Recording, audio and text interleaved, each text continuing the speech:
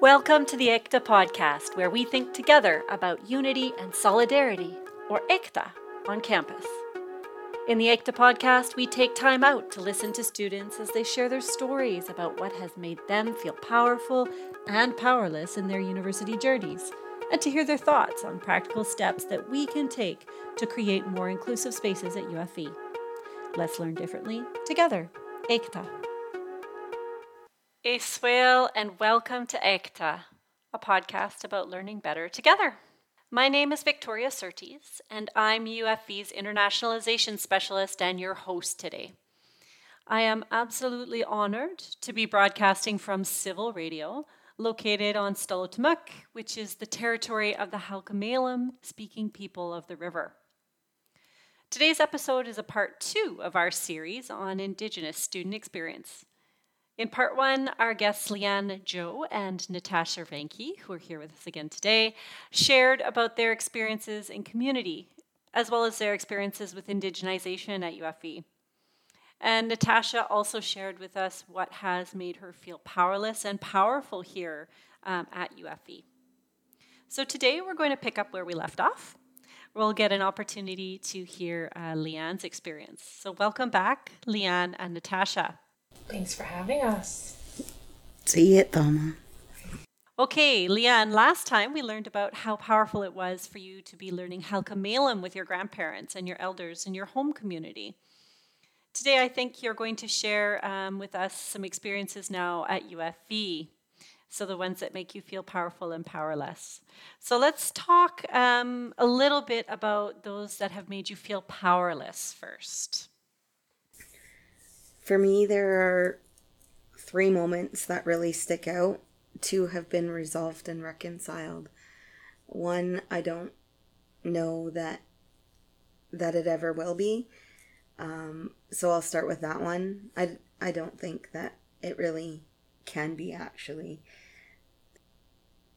In a history course, we were tasked with writing a final paper with the perspective of being a woman pre-Confederation. And I wrote about how afraid I was because I'm Indigenous, and this was an online course, so I don't know if the prof had any idea that I was Indigenous or not. And I wrote how I was afraid that I would be taken from my family and forced to marry one of those Frenchmen, or worse, taken to be a slave of the worst kind.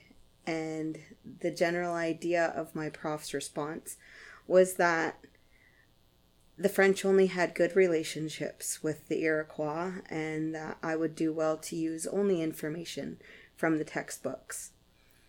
Given that this was an online course in 2014, again, well after 2007, and I never really met the prof, nor did I really dispute the comment. I was just feeling kind of powerless.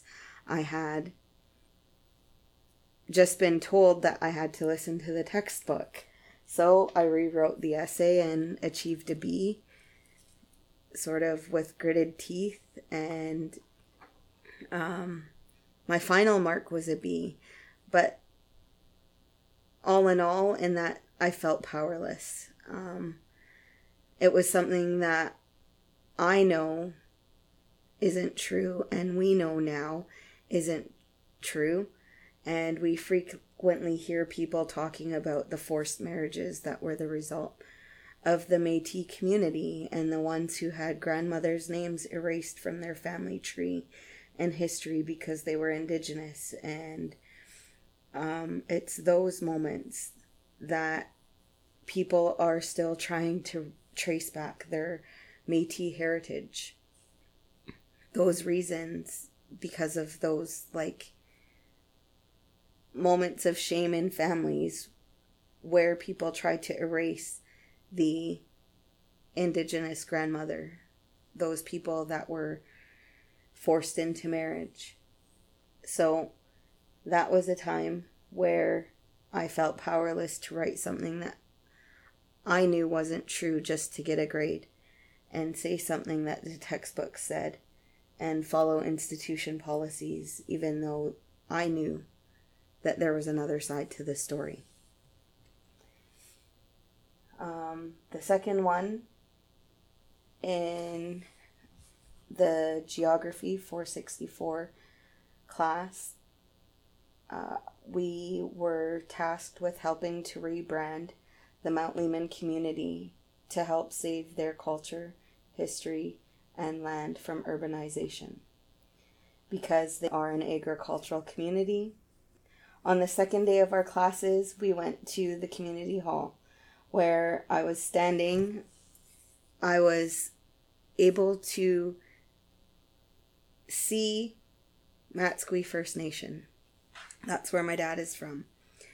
And as I stood there, I grew more and more annoyed because they were talking and pleading with us, with me, to help them save their community, their culture, their history, and their land.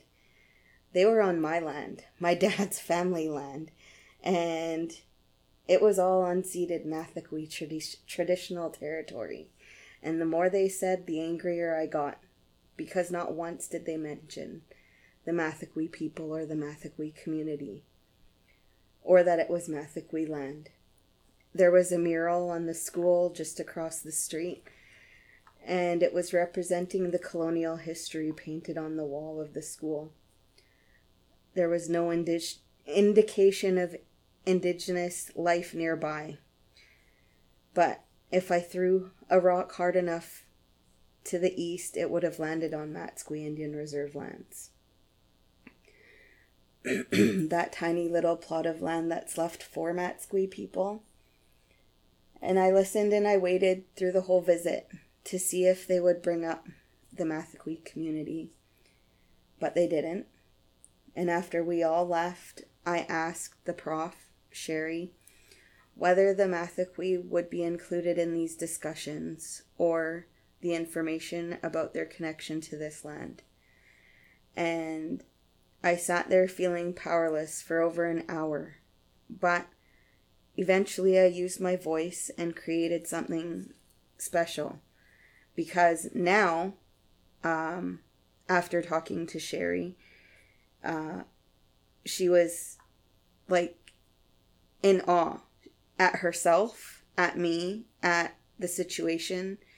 She was like baffled that she forgot about that, and she apologized and corrected the situation, and they sort of adapted the course to include the information about Mathaqui, and the Indigenous aspect, the Indigenous culture, became a priority of Sherry's, and ever since then, we've had a great working relationship. The next one is a little more recent. During this last fall, in the Bachelor of Education in short practicum, I was met with some questions about the amount of Indigenous information I was using in my lesson plans from one of my supervisors, who was in charge of approving my lesson plans. The supervisor is hired by the education department at the university to mentor and evaluate me on my practicum. In the moment, I couldn't be sure if what I was hearing was too much, or if I was being oversensitive, or if what I was hearing was actually racism. And one day after a formal observation, during a private one-on-one conversation, the supervisor made another comment that I couldn't respond to. It was so blatantly just obvious that if I responded to it, it would have, the only way I could respond would have came out as disrespectful or insubordinate. So, I was actually saved by the bell. Literally. The lunch bell went, and I had to get to another meeting. So I just said, I have to go. And I left that meeting. And later, I gave it a couple of days, and then I discussed what she said to me with one of my other supervisors, the teacher supervisor. And she assured me that what I heard was not being oversensitive and I should seek action. I still wasn't convinced that I was going to go that far, and I sat with it for a couple more days and eventually reached out to one of the Bachelor of Education program coordinators to sort through it all. Even though I reached out, I was still worried that if I spoke up too much, I would be reprimanded, and I was feeling quite powerless. Going through it all, I tried to work through it, but over the next couple of days, things escalated and other things in my outside life were piling up too. And there were a couple of more comments made, and then in a desperate plea, I reached out to the program coordinator again, and I told her that I couldn't do it anymore. I kind of maybe sounded like I meant I was going to quit the program. The program coordinator, the solution was to remove the supervisor from that I was having challenges with, and they stepped in as my new supervisor for the remainder of short practicum so that I wouldn't have to deal with that stress.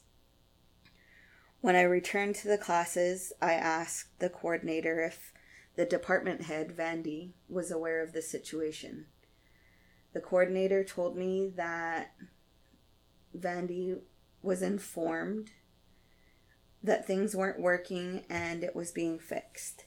So when we went back to the class, and Vandy was teaching a course called Indigenous Youth and Schooling, and each day reminding us of the importance of ensuring the safety of our Indigenous students, I was left wondering, how is it that we can say that about schools, but not this university?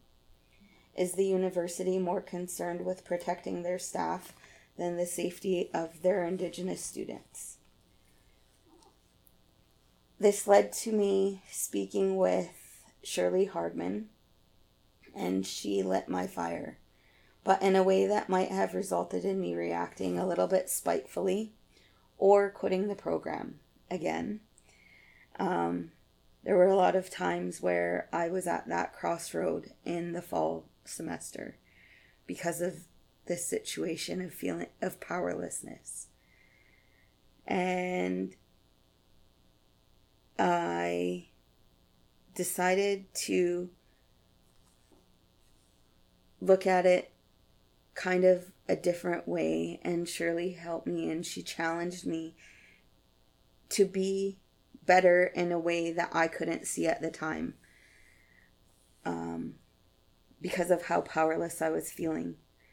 Anyways, I thought that Vandy knew that I experienced racism and ignored it and continued to teach an Indigenous focused course about protecting youth in the schools and such.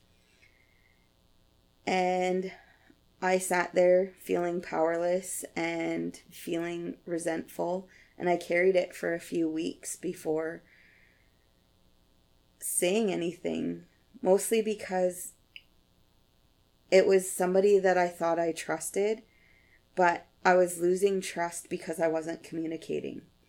And it was similar to how I didn't communicate in my first year of school at UFV when I ended up dropping out, and I didn't want to quit again.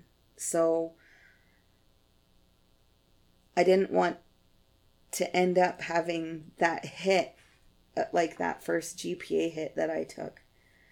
And I communicated with Vandy and realized that she didn't know all of the details. And we came to the conclusion that we were going to have a little bit of a healing circle to gain some closure. And we came up with a plan during that healing circle and of how we would communicate better and how I would do better, how the teacher education program would do better. The supervisor who was saying things that sounded racist has read the book called White Fragility a couple of times over in her own effort to improve with her job, with what she's doing. And the teacher education department has spent a long time talking about what concrete things they can do to prevent these things from happening to other Indigenous students. And the big thing is raising awareness for all of the supervisors. Readings and professional development are now organized for every supervisor meeting so that they can grow and learn and uphold the values and commitments of the teacher education department. And Vandy says that she realized that she should have stepped in right away as soon as she had an inkling that something was going on. And she now better understands the responsibilities attached to supporting Indigenous students. Most importantly, everybody learned, and we were able to heal from this because we were all open to communicating. Thank you for sharing those stories. I think they really showcase a number of things. Courage, first of all, Leanne, your courage to speak out, and the strength of your community knowledge that you carry with you, I think is really amazing. But for myself, I have to say, as a white settler that's working towards allyship and decolonization, these stories are a good reminder for me. They're a good reminder for me to be courageous, but to be humble, to know that even strong allies with strong commitments make mistakes and don't always get it right. And I'm reminded that I will make mistakes, but that I shouldn't abandon the path. So I treasure those stories that both of you have told. So now tell me, what makes you feel powerful here at UFV?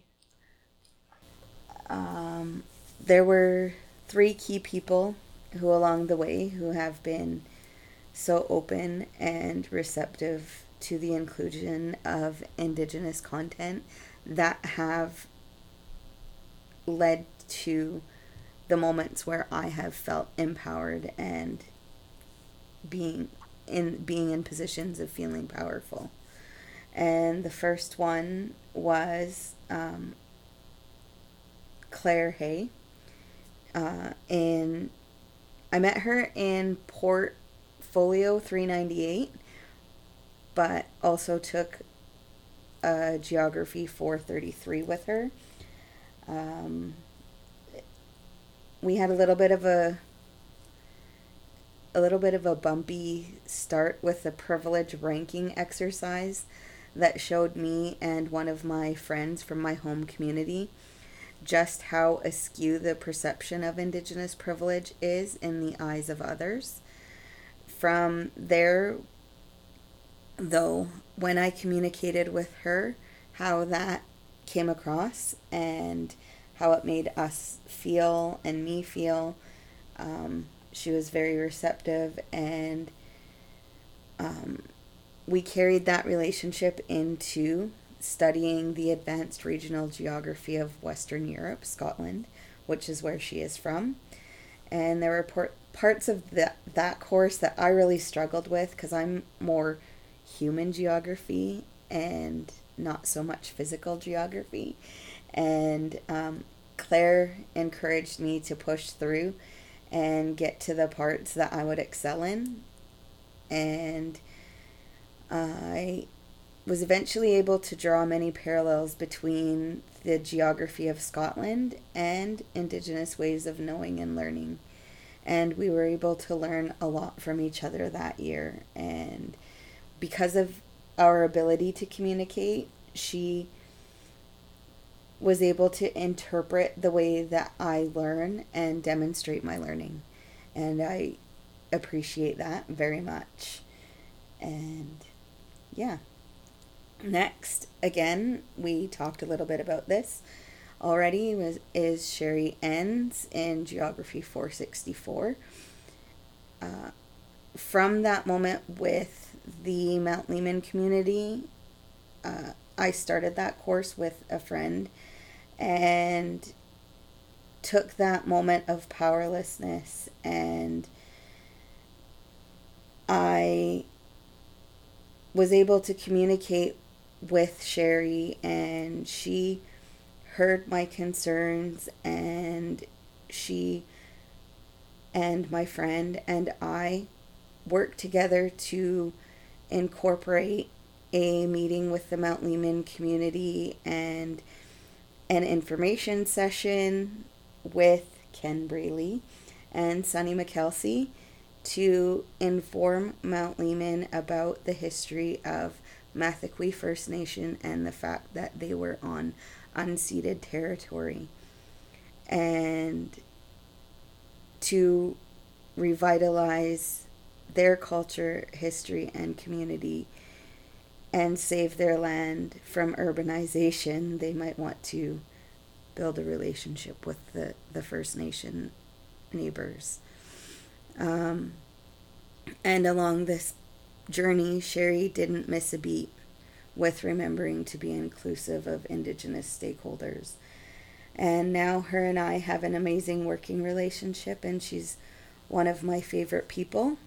We have worked on other projects since then, and she was the one who initiated the nomination for me to receive the Lieutenant Governor's Medal for Indigenous Inclusivity in 2019, which Natasha won this year. Congratulations! Thank you. And then, last but not least, Vandy Britton. I first met Vandy in the IDS 400 course, which is the Reconciliation for Residential Schools course. Then we worked together on a partnership for the Mathaqui community to help indigenize the curriculum with the inclusion of some oral stories and traditional ways of knowing and learning, and helping them revitalize some of their stories. Then attending the teacher education program at UFV, where Vandy is the department head. And through our history together, I have trusted her with a great many things, but yeah, she's super great. So what I'm hearing run through all of these stories is this advocacy and relationships, these sort of twin pieces that are creating empowerment and places to create and enact change, and how powerful that is for both of you. And what powerhouses you are as Lieutenant Governor General Medal winners. That's amazing. And I just want to congratulate both of you, because that's a huge achievement. So well done there. So now that you're experts in teaching, experts in indigenization, experts in inclusion, I think we have to ask you, what can UFE instructors do? So currently, maybe you know, the institution has around 780 Indigenous students. So that's roughly 8% of the student population. And the goal is to increase that annually moving forward. And indigenization is part of that, about making a more inclusive space. But we know that indigenization, as you were mentioning, isn't just for Indigenous students, right? Indigenization and decolonization is for everyone. So what advice would you have for instructors and staff who are working with Indigenous students, or who might want to begin to indigenize their classes and services? I think the first step for anyone actually would be just to take the time to reflect on your own decolonization journey without any judgment. We're all at different stages in our journey, whether you're just a beginner or whether you feel like you've come to a really good place. But just continue to look for those blind spots that we all have. You know, this Bachelor of Education program really showed me some of my own blind spots that I have to work on. And when you can find those spots, you can shine some light on them. I think the next one would be just to like really work on incorporating Indigenous pedagogies in the classroom, even, you know, at the university level, because this won't only benefit the Indigenous students. It will benefit the entire class, including the instructor. So just looking at your lessons or your activities or your assessments, just to determine if you have an area where you can, you know, interweave these Indigenous pedagogies into the curriculum. The next would be value storytelling when possible. So find opportunities for students to connect with their own stories and their own cultures and their own histories. And, you know, also find ways for students to learn from elders. So don't let like systemic barriers hold Indigenous leaders or knowledge keepers or fluent speakers back. And this is maybe a system thing for UFB, a systemic barrier. Let them in and create space for them where they can participate and where they can be heard. And then I guess the last would be something that I just never saw happen in my experience. Besides the Bachelor of Education program, I did see it happen there. But decolonize the classroom. So just change this. Don't be afraid to change the seating arrangement from the traditional student sits in the rows and teacher stands at the front and does all of the talking and the lecture's ended. If the lecture's long, take them outside. Everyone could use a moment to go outside. Incorporating place-based learning practices doesn't just benefit little kids in elementary school. It benefits us all as a human and as a whole. So those are just my little tidbits from my humble opinion.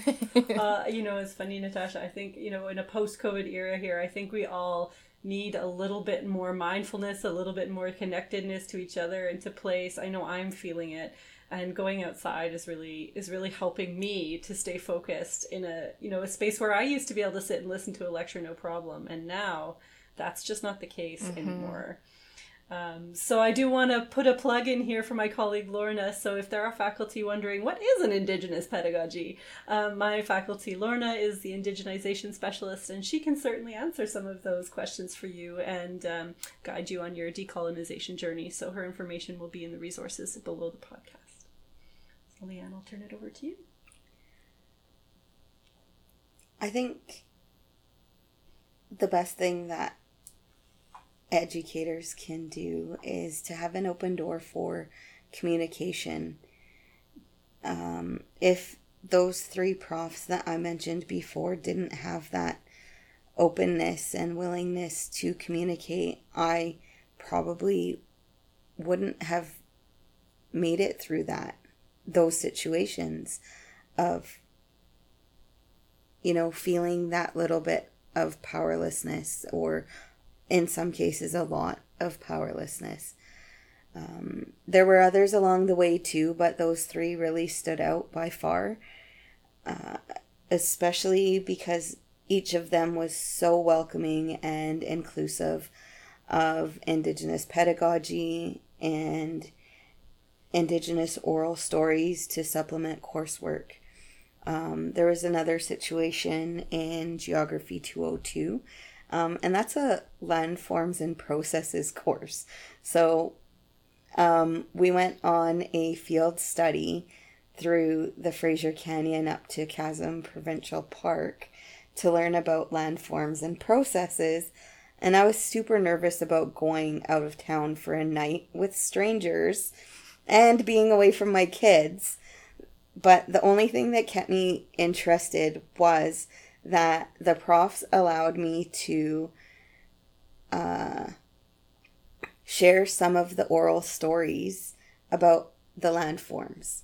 Like, we were going to learn the science of it, but they also allowed me to share the traditional oral stories that go with the rock in the river, or how the river was formed, and just things like that help get through that.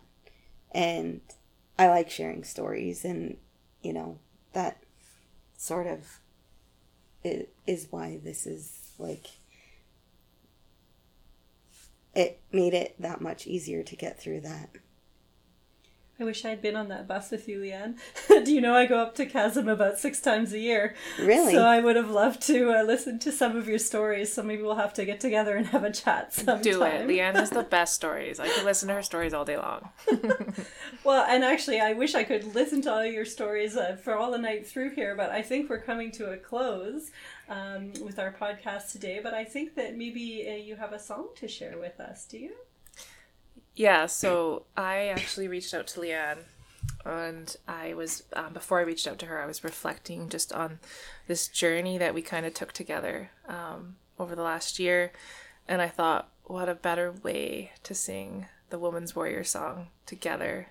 You know, I'm proud of us. We did it, and I think this would be a good way to kind of close off this chapter. All right.